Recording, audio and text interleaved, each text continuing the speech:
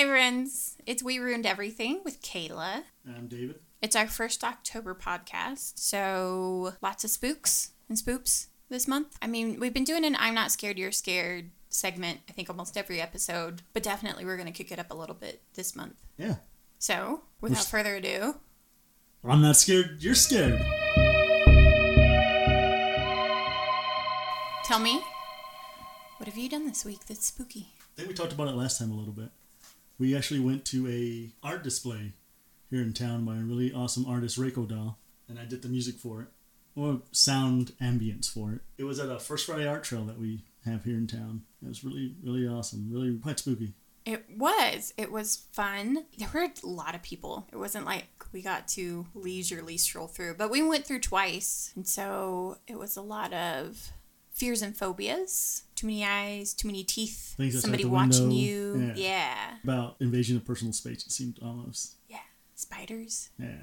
Putting your hand down a sink. That was the part that actually made my heart speed up. Your sounds and everything, I'm like, ooh, that's gross or that's creepy. But like having the sink look like you're sticking your hand down a garbage disposal and then telling you to touch something in there that you don't know what it is, for whatever reason, that really played on my real fear of getting my hand caught in a garbage disposal, even though it wasn't even a real sink. I still... Wasn't it fuzzy? Yeah, right? It ended up being fuzzy, yes. I thought it was dog hair. It turns out it was human hair. Which is awesome. That's pretty... It is. It's pretty punk. It is. I guess there was also something sticky or slimy in there too, but I did not feel that. I wonder if it's one of those things that whatever you're expecting to feel in there, you're going to kind of feel. I was just too chicken to stick my hand all the way in, is what it was. Ah, okay. I don't think you're going to mistake hair for a little slimy caterpillar. They went into all that stuff, like a scientific phenomena. There was a long line. Yeah, really it was long line for a while. Really, really, really great to hear and see all the people talking about it. People were going in saying, "Oh, this sounds creepy." People coming out saying that was really spooky. People not going in at all because they were too afraid. How about you? Anything spooky happen to you? I mean, yeah. Other than going I went to the same thing. We also watched a scary-ish movie on The Heretic? Netflix. Yeah, I think it's Netflix. Or we have Amazon? so many movies on our queue that I finally just started. I used a randomizer online where you put in, the fields and then you just kind of picks one for you. And yeah, land it on Netflix and we watch something there. How did you feel about the movie? Give a quick synopsis, I guess. Synopsis of the movie is a cult does a cult thing to a woman. Yes.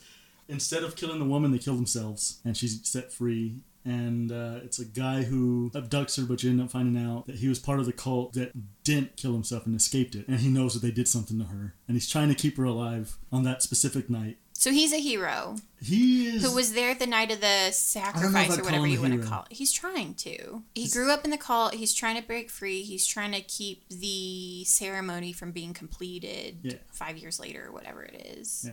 And it's trying to keep her alive. Some of the acting's kind of... I mean, that's what you expect. Oh, yeah. Some of the acting's kind of janky, but... Some of it's very amateur. Except for the cinematography is really great. Correct. ADR is pretty bad. Acting from the two leads are really great. Mm-hmm. Everything else is kind of poop. Some of their effects are pretty well done for a low-budget movie. Yeah, I'm assuming, like, medium to no-budget movie. So, yeah, if you're just looking for a scary movie, The Heretic on Netflix. That's a pretty good one. Yeah. It's you can live without it, but if you just need a scary movie. It's October. If you just want to put something on your list, have a conversation while you're watching it. It's pretty good. I also want to keep saying Hereditary instead of Heretic, so Heretic is the movie we are talking about. Hereditary, that's a whole movie. Maybe we'll do a whole show on that. I doubt it, though. No, why? It's a great first 2/3, and then it just gets weird at the end. I agree. There are a lot of people that disagree with that. Yeah. I think the first 2/3, the fear and the dread and it's so real. Very real. And things you can relate to with family drama and family tragedy, and it just can feel very, very real. And it just takes such a turn at the end. Yeah, where it's almost comical. It's like a completely different movie by that point. I feel like this movie would have been great if it was more... I feel it would have been better to be ambiguous of whether it was all part of PTSD and being in a home that was not great for mental health. And the stuff that happens in that movie is not great for mental health. Yeah. There's always a line to walk there when you're talking about mental health and violence or creepy stuff happening. Definitely floating headless bodies.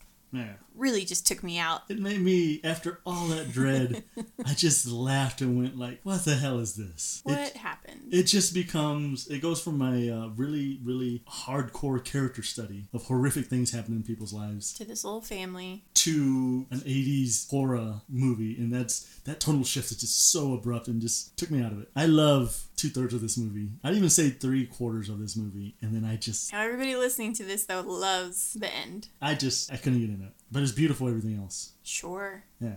I mean, Toni Collette. She's just amazing. She needs to get something for all the cool stuff she does.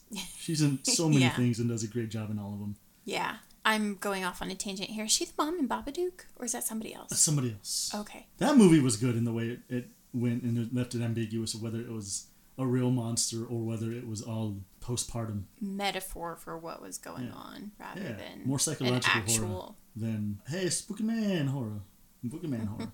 Which is nothing wrong with that. It's just, that's such a hard thing to pull off if you're going to do it. To jump between those two extremes. I don't know that I know any movie that's done that really well. Overly comedic or overly horrific. Yeah. Even Cabin in the Woods, one of my favorite horror movies. It's a comedy at its core. We're just listing movies at this point. Yeah. But yeah, I mean, Cabin in the Woods has Bradley Whitford in it and it's satirical and so I like it. Anything else spooky? No, not spooky.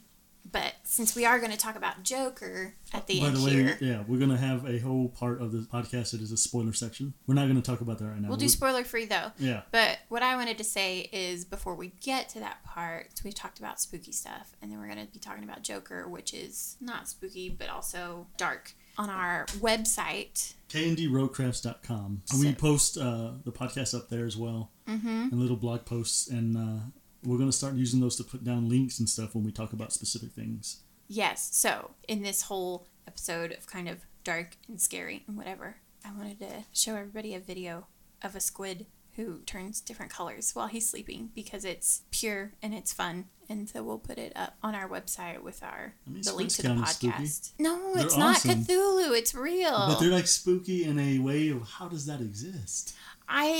Yes, and kind of an existential one day they will be our overlords thing. But right now, just a little squiddy who's dreaming and changing his colors is just fun. Speaking of animals and kind of spooky, I talked about spiders on one of the other podcasts and how they, float in the air and stuff like that. I figured out they don't float in the wind or anything like that. They fly. They don't have wings. They don't have wings, but they ride the electromagnetic field at will. I don't know what that means. So everything gives off like electrical field, positive and negative. And they kind of take advantage of the way they push off of each other. It's just a really bad explanation of science, but it's called ballooning, what they do. So the atmosphere has a positive charge because of lightning storms and, stuff like that. Okay. Maybe even some of the stuff we put in there, from all the electricity we use for everything else. And spider silk pick up negative charges once it leaves its body. So is that why sometimes your clothes will be all static clingy because whatever atmosphere around us is positive and the clothes have a different charge or something? Your hair like floating up and that kind of stuff. Okay. Yeah, spiders can detect these fields, and I think the scientists who found this out to prove that they did this. A bunch of spiders were put in a vertical strip of cardboard in the center of a plastic box, and then they generated electric fields on the top and the bottom, between the floor and the ceiling, of similar strengths, similar to what spiders would do outdoors. These fields ruffled tiny sensors on the spider's feet, known as Trichobothria. Oh yeah, of course. So it's pretty much little hairy feet. So when they did this, the spiders did a move they call tiptoeing, where they stood on the ends of their legs and stuck their butts in the air, which is they do that before they twerked. Yeah, pretty much twerking to fly. And many of the spiders took off in this box. They just lifted up in the air. They levitated to an extent. And they're not like over a vent or a fan or anything in this box. No, it's just a climate controlled box. They just put these little electromagnetic sensors on the to simulate it. Mm-hmm. When they turned off the fields, the spiders just dropped, which I think that is both cool as hell and scary, that they can just fly at will. So maybe someday when we're in space and going to Mars, it won't be like gravity fields that we're turning on and off, but we'll be wearing these little electro suits and we just flip on I wonder, positive or negative. Get that in the comments. That's how magnets work. But yeah, I can see something like that. The two researchers are named Erica Morley and Daniel Robert. I will put a link to that too. Yeah. And that's just a cool thing. That is. Yeah. Animals surprise us all the time. So, are you ready to talk about Joker? Go non-spoiler? Yeah. So we watched it yesterday. For me, overall, didn't like it, but had parts that I really enjoyed. But as a whole, meh. So I guess the way I could put it is that we saw it yesterday, and a few hours after that, we were planning to do the podcast yesterday as well. We just didn't get around to it. The further away we got from watching it, the less I cared about talking about it. Yeah. And I think I woke up today and I would ask Kayla, like, what are we going to talk about? And I was like, oh, Joker. I forgot we watched it. That's about how memorable I think the movie is. And I can't say if I liked or hated it, but that kind of encapsulates my feelings of it. You felt indifferent? Yeah, I felt indifferent. It's technically a good movie in technical sense, but it's just all show and no substance. It's hard to figure out what I feel because I just don't know that I feel anything. No, I gotcha. The thing I know I feel is there's a great movie in there. For whatever reason, they never stuck to anything and they never said anything, and it just ends up being a visually stunning, superbly acted nothing. So, you want to give a quick synopsis? A quick synopsis of Joker? Yeah. I mean, I know there's not a whole lot of plot. So this is something we're going to harp on later. And we do this a lot. We care a lot about how mental we health... harp on things? We care a lot about how mental health is, used on screen and used in media and pop culture. It's always used as a scapegoat to say, these people are weird, and it's just used to make pariahs out of people. Well, and that bleeds over into real news, which is harmful. Whenever there's a shooting, everybody automatically goes to, was there mental illness involved? And you don't need to be mentally ill to hate people. But we'll get into that. Yeah, we'll get more into that. But, so a synopsis. It's ostensibly about a man with mental illness who's going through a rough time. Mm-hmm. And there's a lot of pile-on. The system lets him down over and over and over again. This starts happening in the midst of a giant city upheaval. It's New York, like 1980s, back when stuff was really bad. There's the garbage strike, stuff like that. It's in Gotham, but it's pretty much New York. Right. There's unrest among the people. Between the classes. It's a story of a guy caught in this who just kind of gets swept up in it. He's also a little bit narcissistic in how much influence he thinks he has. And that's it, yeah. That's the synopsis of the movie. It is. It's hard. There's not a lot of plot. It's not a lot of nothing. There's a lot of dancing. I appreciate the significance. I think there's too much. Probably. So, yeah. Non-spoiler analysis? Do you want to get into that? I mean, I don't know that we can. Okay. I mean, I guess non-spoiler, just quickie review, I guess. It's a visually striking movie. The acting's equally affecting. Mm-hmm. Joaquin Phoenix. It's great. He really amazing. Puts his all into it. Legitimately scares me in the movie. Yeah. It makes me sad, too. Yeah. He walks a fine line on that. I don't think this movie would have even worked as well as it did without him. I agree. In a different movie, those things would have been that would have been a classic movie. Oh yeah, I think people probably would have compared him to Ledger if it had been a better movie in total. I go further They than may that. still. Heath Ledger seems to be the gold standard for Joker, yeah. Joker. But just in the acting in general, I think I really want to watch his other movie. You Were Never Really Here after we get off of this. Okay. I've heard that's equally good. But in this movie, all those things are wasted. What about the music? How did you feel as a music guy? I mean, I liked it. I appreciated it. It was great. It seemed very fixated on the score, at least. Fixated on the Ledger theme. Mm. The Dark Knight, really creepy cello hit. Perfect. And it pretty much an entire score from that. It's scored by the composer that did Chernobyl. Oh, okay. And she did a few other things. Lady composer. Yeah. Nice. And apparently they sent her the script before they had anything filmed, and she scored that. That has to be hard. And then they filmed parts of the movie the technical parts of this movie is great. So yeah, she did a really great job with the movie. It hits the tone. The Ledger stuff I said is not a hit against her because the whole movie seems like it's wanting to be Ledger's prequel. Oh, gotcha. Yeah. It very much seems like if they could have, they would have made this a prequel to Ledger.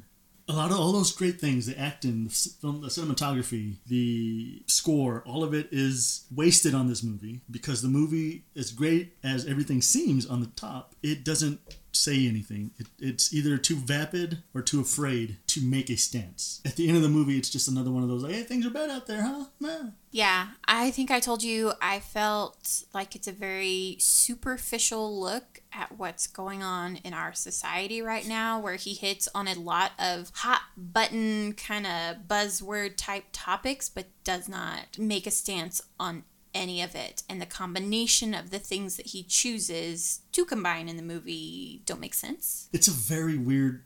There's good people on both sides. There's bad people on both sides. It kind of is that argument. I think somebody... I remember, Which, somebody said in terms of the way it's going about, looking at civil unrest and the resist movement and all these things that are coming up, is it's very much like the, I think, Pepsi ad. Oh, with Jenner? Kylie Jenner? Was it Kylie? Like, it's or? like, make a difference, but it's like, this is all vapid. This is all just to sell a product. Yeah. Before we get into specifics, problems with it is that highly misogynistic, very violent towards women. Every woman in this movie gets some sort of violence met to them. Yep. Obviously, David mentioned earlier, or maybe not if he cut that part out, that we have some concerns about the portrayal of mental illness, and especially its relationship to violence. It's very ableist in that sense. Yeah. Again, I guess just kind of the handling of some of the current societal things that we're going through right now. It's just a very superficial look at everything. Mm-hmm. And it's just it's the equivalent, and I guess this is really, really on the nose with Todd Phillips, because he did an interview where he ranted about how he can't do comedy anymore because of, woke culture. That for sure tinted my view of how I watched the movie. So I blocked all that out because I wanted to give the movie a fair shot. Well, but it's really prevalent in the movie still. It's that same thing. Connie's like, how are we supposed to be irreverent and talk about everything when everybody's so sensitive? But at the same time, they're not adding anything to the conversation. They're just piling on. And that's what this movie pretty much is. And that's giving it too much credit. It's just a very pretty, vacant movie. And there's nothing wrong with that necessarily. I like movies that don't say anything. I like movies that other people think are boring, that I think it's just pretty to watch. And so I watch it, but I feel like he was trying to say stuff, which makes it dangerous. It pretends to say something. Yeah, maybe that. Almost seems like this movie was a giant troll. I mean, judging by his reaction to the press. Yeah. I think he was not the one that's trolling anybody. Yeah. I guess another way to put it is that it's a very pastiche of a movie. Big word. He's doing or trying to, he's attempting to do what Tarantino does, which is take little bits and pieces from other movies and make a new movie out of it. Remix culture, but he's not very good at it. I mean, I could pick out. You can pick out the movies that I've seen, and movies I haven't seen that I've just seen scenes from. I can pick them out. Yeah, apparently, Taxi Driver and The Comedian, King of Comedy. There we go. But I've never seen those, so I couldn't draw directly from my experience. There's a V for Vendetta vibe. Yeah, V for Vendetta vibe. And Dark Knight. Especially the Dark Knight. Like I said, I think this is trying really hard to get on the nostalgia of Ledger's joke. Including some specific shots. Yeah, and I think that's almost... I feel bad for Joaquin that movie's full of that kind of stuff. It would have been great if it stood on its own. Sure, but again, his acting, I think he made it his own. Yeah. When I said that people may compare him to Heath Ledger, I don't think they're trying to play the same character. I feel like Joaquin's character is completely different than Heath Ledger's Joker. I don't think he was trying to be Heath Ledger being Joker. I think Todd Phillips was. You want to get into spoilers now? Okay, yeah. Let's do it. Spoiler reviews, I guess. 3, 2, 1, and... Spoilers. Spoilers, yeah. I have a few things I can say, but... Okay. What do you think? Okay. Starting out just broad in general, I thought the first 2/3 of the movie were very boring. I was in it at the beginning. We're setting up his life. We're setting up that, he's struggling with money. He's got a mom that depends on him that he's trying to take care of. His job isn't going great. The government systems that he benefits from are not particularly benefiting him, right? His dream of being a comedian is going nowhere right now. And so we set that all up in the beginning, and I'm like, yeah. But then that's all it was up until like the last third or the fourth of the movie. And I'm like, no, I get it. He's sad and he's struggling. Like, I get it. Let's move on. And so much slow-mo dancing. Like, again, I understand the significance of the dancing and that's him becoming Joker or whatever. But especially it ties in at the end. And I get it. But it's just a lot of half-naked Joaquin Phoenix dancing slow-mo. And I say he did a lot of work to get in that kind of shape. He did. He did a lot of not eating. Chris Hemsworth in all the shirtless scenes because of the work he does. Joaquin deserves a little bit too. He did. He changed his body for this role, and they show it off. And good for him that all his hard work is shown I think off. we disagree about the first part of the movie too. Probably, but I really like it and really think it picks up. It is supposed to be an origin story, and so once, what do I want to say? He just gets the ball rolling. Murders the skies, but to me, I think it starts getting exciting when he kills his mom.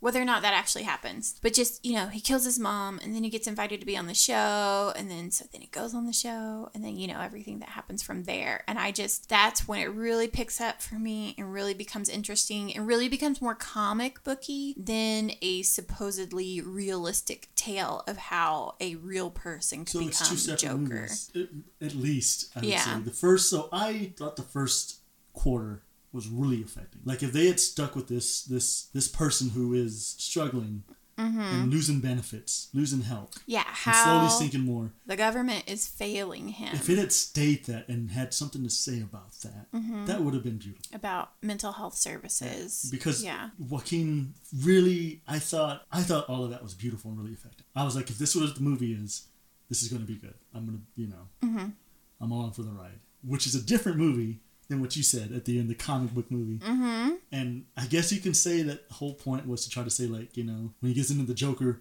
he starts seeing reality different. But that it's done so poorly that it just kind of gets lost if that's what he's going for. Yeah, I don't know what Phillips wanted the end product to be. I am fine with ambiguous endings, since we've used that word already today. I'm fine with the movie leaving you questioning about, wait, what was real and what wasn't. I think that's kind of fun, and it's cool to talk about. And I like, like the ending of Sopranos, when people are like, wait, did they die? Did they not die? Oh, man, Joker, it's hard for, like, even now, I've been thinking in my head this entire time we were building up to talking about Joker, about what to say exactly, because it's just really, it says a bunch of beautiful things and all of them are just meaningless. So yeah. So the dancing that you didn't like, I thought, in my head, that was a way of him soothing himself. Mm-hmm. That was the way he made himself feel all right in his skin, is when he was dancing and performing. I guess when he's a clown, it almost seems like that's when he's most at home, is when he's performing. But I feel like he dances, I think you're probably right, there's probably some self-soothing there. He also seemed to dance, though, when he was being more Joker and not Arthur Fleck. Which I guess you could say he was getting more comfortable with himself, maybe. Yeah. That's something. Hey, that's some filmmaking right there. Yeah. His laugh is really sad. Yes. Like, this is the first time, like, the way they present it is, it's less of a laugh and more of a wailing mourn. Yeah, and it's based off of a real disability where people laugh when they don't want to laugh. It's just a physical reflex I wish I could remember the real name of it. But I've seen commercials for the medication. Yeah. And it's just, it makes you feel for him, because his throat gets caught. Yeah. His body starts to convulse, like he's crying and he just wants it to stop. And that kind of stuff, man. I mean, that had to be physically exhausting for Joaquin Phoenix to do those scenes. Because it's not just one time, right? You do several takes of a scene. So that just had to be. The little things that Joaquin did like that is so affecting to me. And I was like, this is great. Mm-hmm. And it just means nothing ultimately. And then Todd did nothing with it. It did nothing with it. He just lets it go. It's just a thread that leads up and you think it's going somewhere and it just dropped. So you had said something earlier to the effect of, there's a lot there, but then it ends up being meaningless. But we were just talking about, at the beginning, showing his struggle with trying to get appropriate mental health services and the system failing and the system eventually shutting down. So then, he can't get his meds and he can't get his counseling. And you could argue about whether or not that counseling was actually effective. But, that's a part of it too. It's not just having access to mental health services, but having access to quality mental health services. They set all that up. And then the movie doesn't really talk about it, because then they immediately go, okay, well, he's not getting treatment, so now he's violent. And that is the twist that it takes. That's the turn. But the whole point of this movie was that it was a more realistic portrayal. Yeah. And that is not a realistic portrayal. Though that is very... of mental illness. movie. Very and not even like real modern world stuff. news for us. Yeah. Anytime you hear about any shooting, the media always goes, either he has a history of depression or we don't know whether or not there's a history of mental illness. And that is damaging, dangerous, stigmatizing of people with mental illness. There are lots of studies and lots of articles that talk about this. And so I found a really good quote from an Atlantic 2016 article, which we'll link again on our website that we already talked about, kndroadcrafts.com. KND roadcrafts.com. Yeah. Crafts with an S at the end, plural. But so a quote from that article said that the overwhelming majority of people with mental illness are not violent. Just like the overwhelming majority of all people are not violent. Only 4% of violence of any kind in the U.S. is attributable to schizophrenia, bipolar disorder, or depression alone. So in other words, 96%, you're talking gun violence, you're talking domestic violence, any kind of violence has nothing to do with mental illness. 4% is such a small, tiny percent of all the violence that we read about here in the States. And yet all the news coverage, it just conflates it all the media, all pop culture equates mental illness with violence. And it is just not true. It's only 4%. And so I was looking at another article from NAMI, but these articles were framed in the context of the gun violence that's been happening recently. And so recently, for the past few years, it's been increasing a lot. That long. But so with that, news coverage covers, again, they're mentioning mental illness in conjunction with gun violence a whole lot more, which it shouldn't be. Or at least we shouldn't be talking about gun violence in relation to like mass shootings, because it's much more likely that someone with a mental illness is going to harm themselves rather than harm somebody else. And so let me see if I wrote those numbers down. So let's see. So there's another article that I was looking at that we'll link to again, but it was talking about 90% of people who attempt suicide never attempt it again. So when you're looking at people who attempt suicide with guns, 85% are successful. Most people are not going to try to take their lives again. But if they use a gun to do it, then they're not going to get that second chance at life. And when you're talking about people with mental illness, I don't know. I don't want to misquote numbers, but it significantly increases the likelihood that they'll use guns to harm themselves rather than somebody else. Like we were saying, only 4% of violence. And so those articles were saying, like you were mentioning earlier, that there are other factors that contribute to it. They mentioned like, of course, we're going to say somebody's not completely healthy if they're going to hurt somebody else like that. But it doesn't mean that they have a mental illness that is diagnosable and treatable. You talk about hate is not a mental illness. Anger is not a mental illness. There can be, other environmental factors that happen. There's just a number of other things to look at when you're looking at violence, and mental illness is not really a good predictor of it. Lots of movies just go to that. That's the easy answer. And that's Joker does it too. And that's what this movie does. Yep. Including the gun violence. Yep. There's a scene in the movie when he first kills. Is somebody gives him a gun because he gets jumped. And the thing is, at the beginning, Arthur Fleck is treated almost like the kids who jumped him. He's like, I shouldn't have even followed them. They're just kids. I don't want to do anything. Yeah, he's very kind of a timid, sweet, kind of personality to begin with. Private and public in this. It's not like he's hiding anything from anyone. And he does try to reach out to his counselor. He does try to tell her. He's like, all I have are bad thoughts. Can we try to increase my meds? I'd like to be like he is trying to actively get help too. And so one of his coworkers gives him a gun. He never uses it, and he gets in trouble for taking it into like a kid's children's ward. hospital. Yeah. Which I guess you can ask the question, why do you have it in there? I'm like, maybe you didn't have anywhere to put it. That one was weird. Like, why would you take that in there? That seemed like the plot being more important than why a character would do an action. Very plot driven. Yeah, because Arthur was reluctant to take the gun at first because it would be against, I'm guessing, some kind of court order since he was in a state hospital previously. So he was reluctant to take it anyway. So I agree. I don't think Arthur Fleck would have taken the gun into the children's hospital. I think you're right that that's more of a Todd Phillips plot device. Yes. Script needed him to have the gun on him. And then he loses his job and everything else once that happens. And he's on a train, and it shows 3... And this is the thing. I think there's a lot of DC Universe kind of just forced in there. So you have three Wayne Corporation people, three, stereotypical 1980s American Psycho dudes. Rich, snobby white guys. And they're all intimidating a woman on her own. Mm-hmm. They're being horribly, horribly misogynistic. Yeah, they're harassing her. And, of course, Arthur's laugh hits up because it's uncomfortable. And I think it's almost his way of trying to stop it, just saying, like, I'm here watching you. So he goes in the laugh. Well, because I think we all kind of get that anxiety where you see something happening and you're like, here? Should I do something? But there are three of them. There's one of me, Even if Arthur didn't want to do anything. Mm-hmm. The laugh gives him away, and the woman takes that as a chance. Okay, I'm going to get up and leave now. And then the dudes come and pretty much terrorize Arthur now. They jump him pretty much, and they're assaulting him really, really badly. And he pulls out the gun because he has it on him and shoots two of them. In self-defense, arguably. And that's where I think it almost would have worked better if Arthur didn't go after the third guy. Because then it still would have been ambiguous. But he chases after the third man who gets away and guns him down in the subway. Those are his first killings, maybe. So that's when it's hard to know what's real. So that's when he starts. And you can almost. He's at least, even if it didn't happen in the real world, he's at least fantasizing about violence, which is also still problematic. Like, it's part of that whole... I almost, in my head, wanted to justify it as like, oh, Arthur was caught up. He's like, oh my God, that dude's going to go tell him. He gunned him down. But it's played almost straight. And when did he learn how to become a crack shot? Like, there's all these things. Bullseye.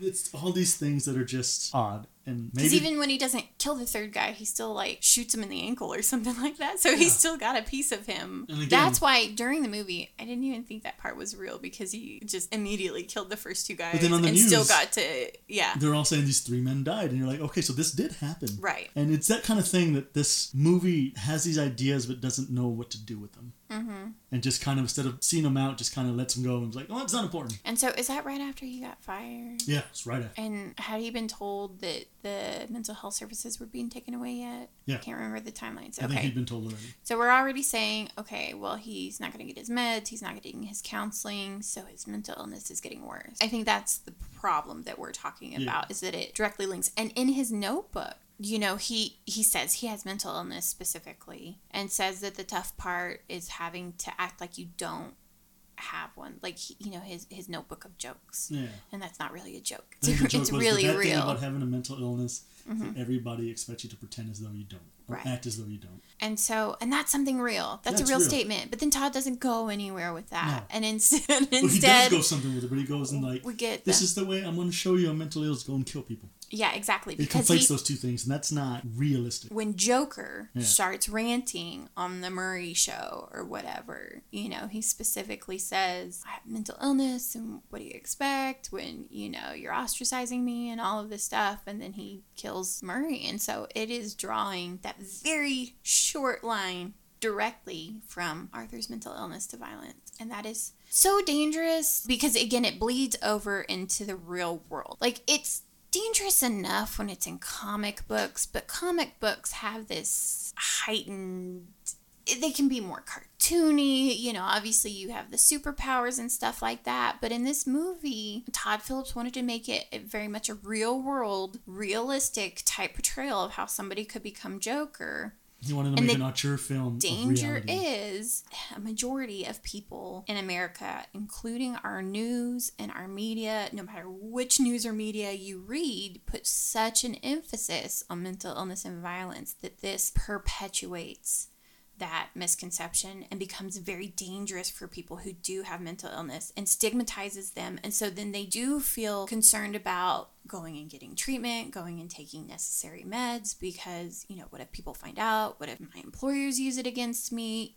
What if people become afraid of me? And people with disabilities are more likely to be harmed by people who don't. And for a movie this big to come out when barely getting somewhere with bringing mental illness and real discussion about it into the public space, it's such a step back, and it sucks. Yeah.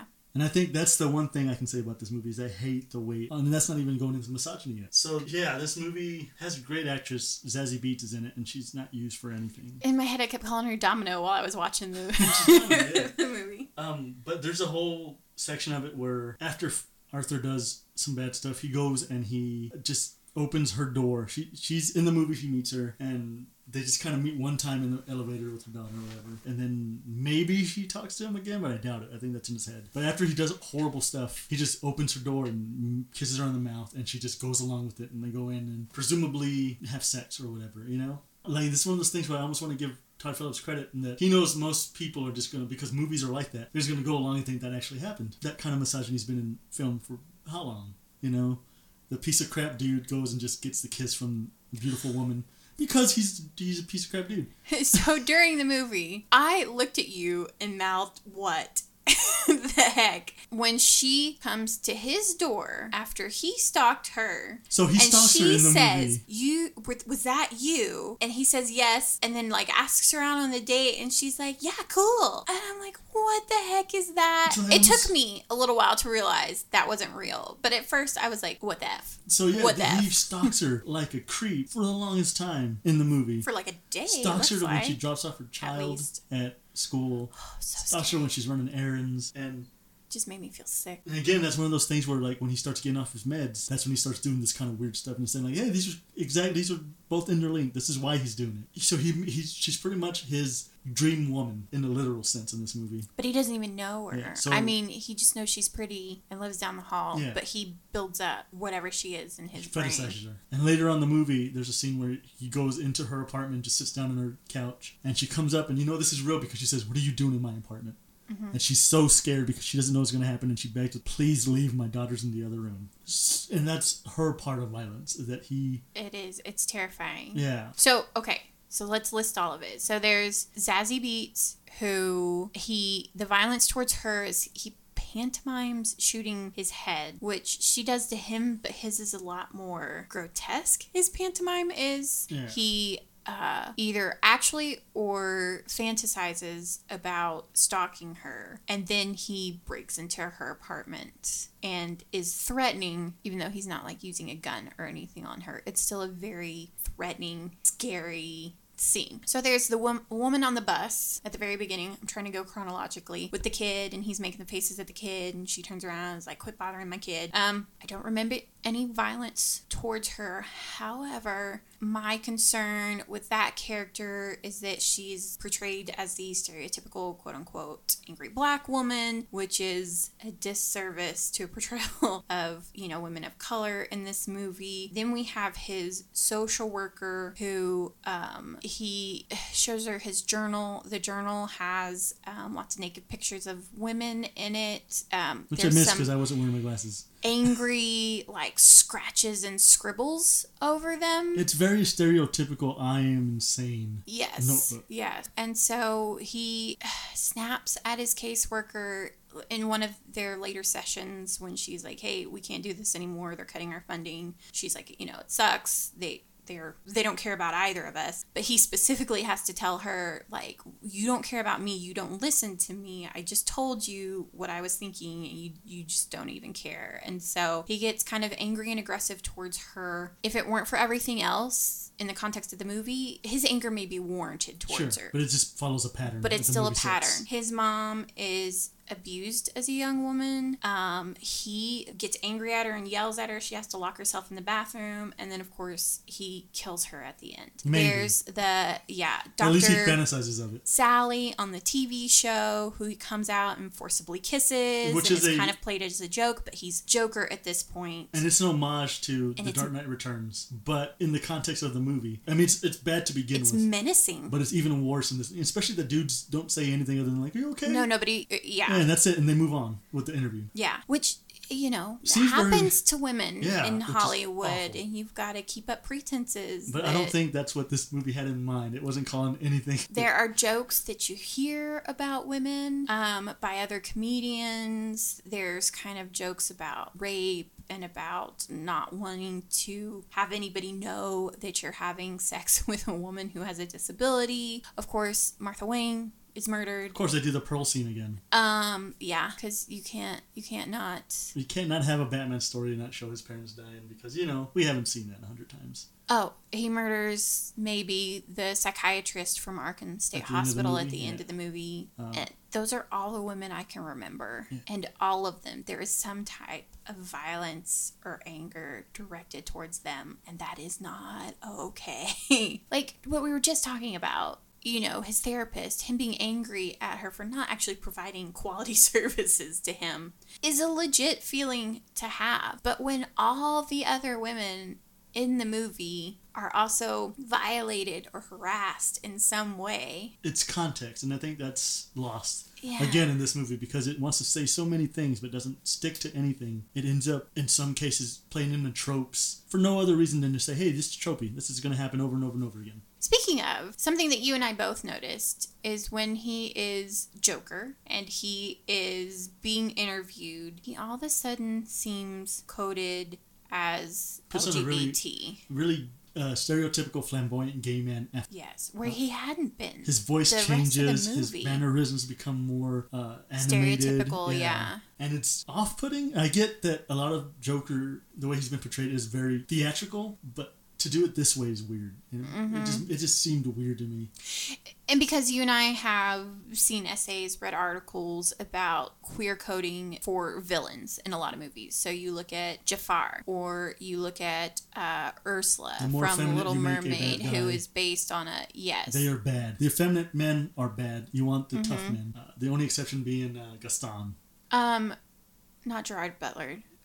The other guy's name that I always confuse him with in the Bond movie where he's blonde. Javier Bardem? Yes, thank you. Coded, yeah. Yeah, and he's the bad And guy. he's the villain. And they do this in this movie. This movie's full of tropes where it doesn't seem like Todd Phillips understands them or wants to even comment on them. He just has them. And it's just one of those, and then all of those things equal up into just not being able to get an opinion about a movie other than it's a problematic movie that's pretty. Yeah. That's what it is. It's just, it does so many things and even tries to have opinions about really important topics, but just doesn't go through with them. Like the protests. So this is something that bothered me in the movie that I don't know that I fully thought out completely, and I'm a little bit confused by, but I also think it's because Todd Phillips is either a little bit confused by what's going on in the real world. But so there's a newspaper headline that said, protesters say kill the rich, which right now, eat the rich is a very cheeky way for progressive socialists to,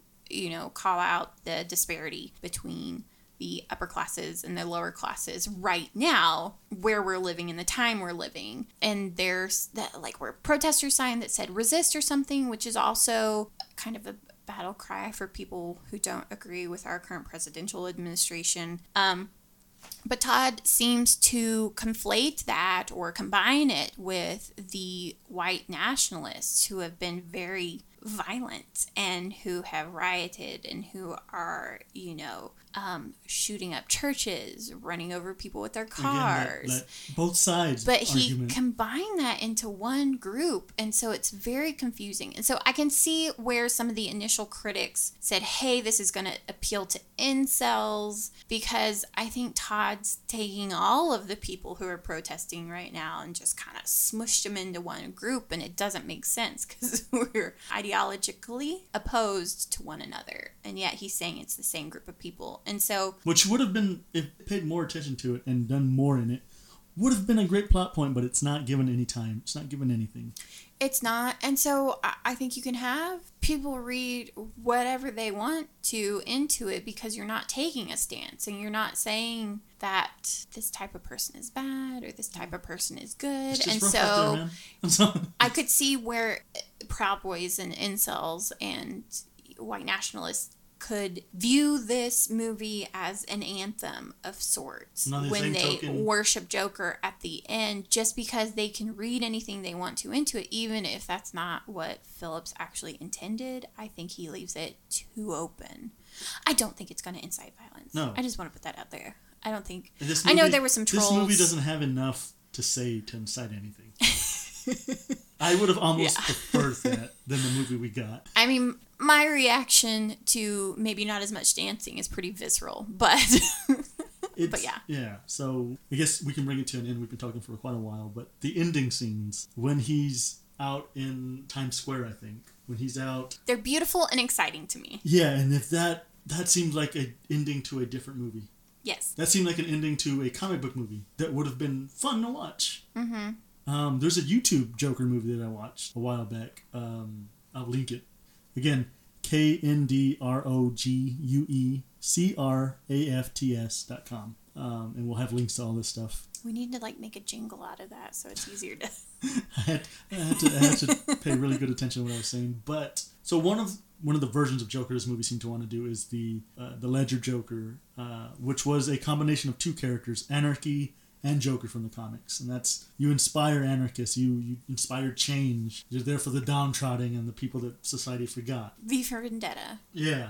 But that's not what this movie... I mean, that stuff happens in the movie, but it seems to be happening on the side. This movie seems to want to say that Joker inspired all this. You know, Arthur Fleck inspired all this, but he didn't. He was just at the wrong place at the right time. He killed those three guys. He had a clown mask. They were already protesting. They were already rioting. They just... It made Thomas Wayne say, all these clowns that are poor. So all the poor put on a clown mask. Had very little to do with Joker. Other than... I mean, yeah, just because we don't know what's real or not. Yeah. I'm going to give Joker credit for it. I'll give Arthur. Because I do like that he created Batman, even if he, in this movie, did not directly kill. The riots that he starts, the old Wayne murder happens, and it's inspired by this riot that's going on. That the movie at the end, whether it's happening or not, seems to be focused on Joker at some point, where he's dancing on top of a cop car. And even though those scenes are still problematic to me because he's a terrorist and yet the people are worshiping him, whereas he's actually, Joker terrorizes the people. Because it is so comic booky and because it does start to feel over the top and exaggerated to me, that's when I can kind of let go of some of that stuff where I'm like, okay, this is problematic, but I get it. This happens so late in the movie. Comic book, but it waits until so late. I liked those scenes. And I think that's the final war we're getting. It's just a meaningless movie. It's just like, I mean, watch it, I guess, if you want to like see what everybody's talking about. But yeah, it's worth one viewing. It's probably. It's a beautifully shot movie. I don't watch know it just for that. I'll ever watch it again. At least not the full thing. I don't think there's a point to watching it. Once you watch it once, you got everything. I'd watch the last 15 minutes again. And I'd say watch it because I'm about 100% sure that Warner Brothers is going to make this the new origin story for Pattinson's Batman. Woohoo! Whether or not Todd Phillips wanted it to happen, I'm pretty sure that's what's going to end up being. That's what I'm going to say. And just to see Joaquin's performance. It's very, very artsy for the first part of it. Which is fine. Go watch this movie specifically for Joaquin. He is one of the greatest actors working right now, I think. For that alone, I'd say maybe go watch it. And I guess with that, we're going to bring this episode of We Ruined Everything. Hopefully didn't ruin Joker for you too much. But yeah, please go read those articles that we're going to link to and watch the fun little squiddy to, be happy. We're on Spotify now, so that's what it's going to be on too. Subscribe to us there if you're hearing us there. If you're not, we're also on Spotify. Go subscribe to us there. And yeah, you guys have a great rest of the month. It's Halloween. Stay spooky. Be safe. We'll Bye. catch you next time. Bye.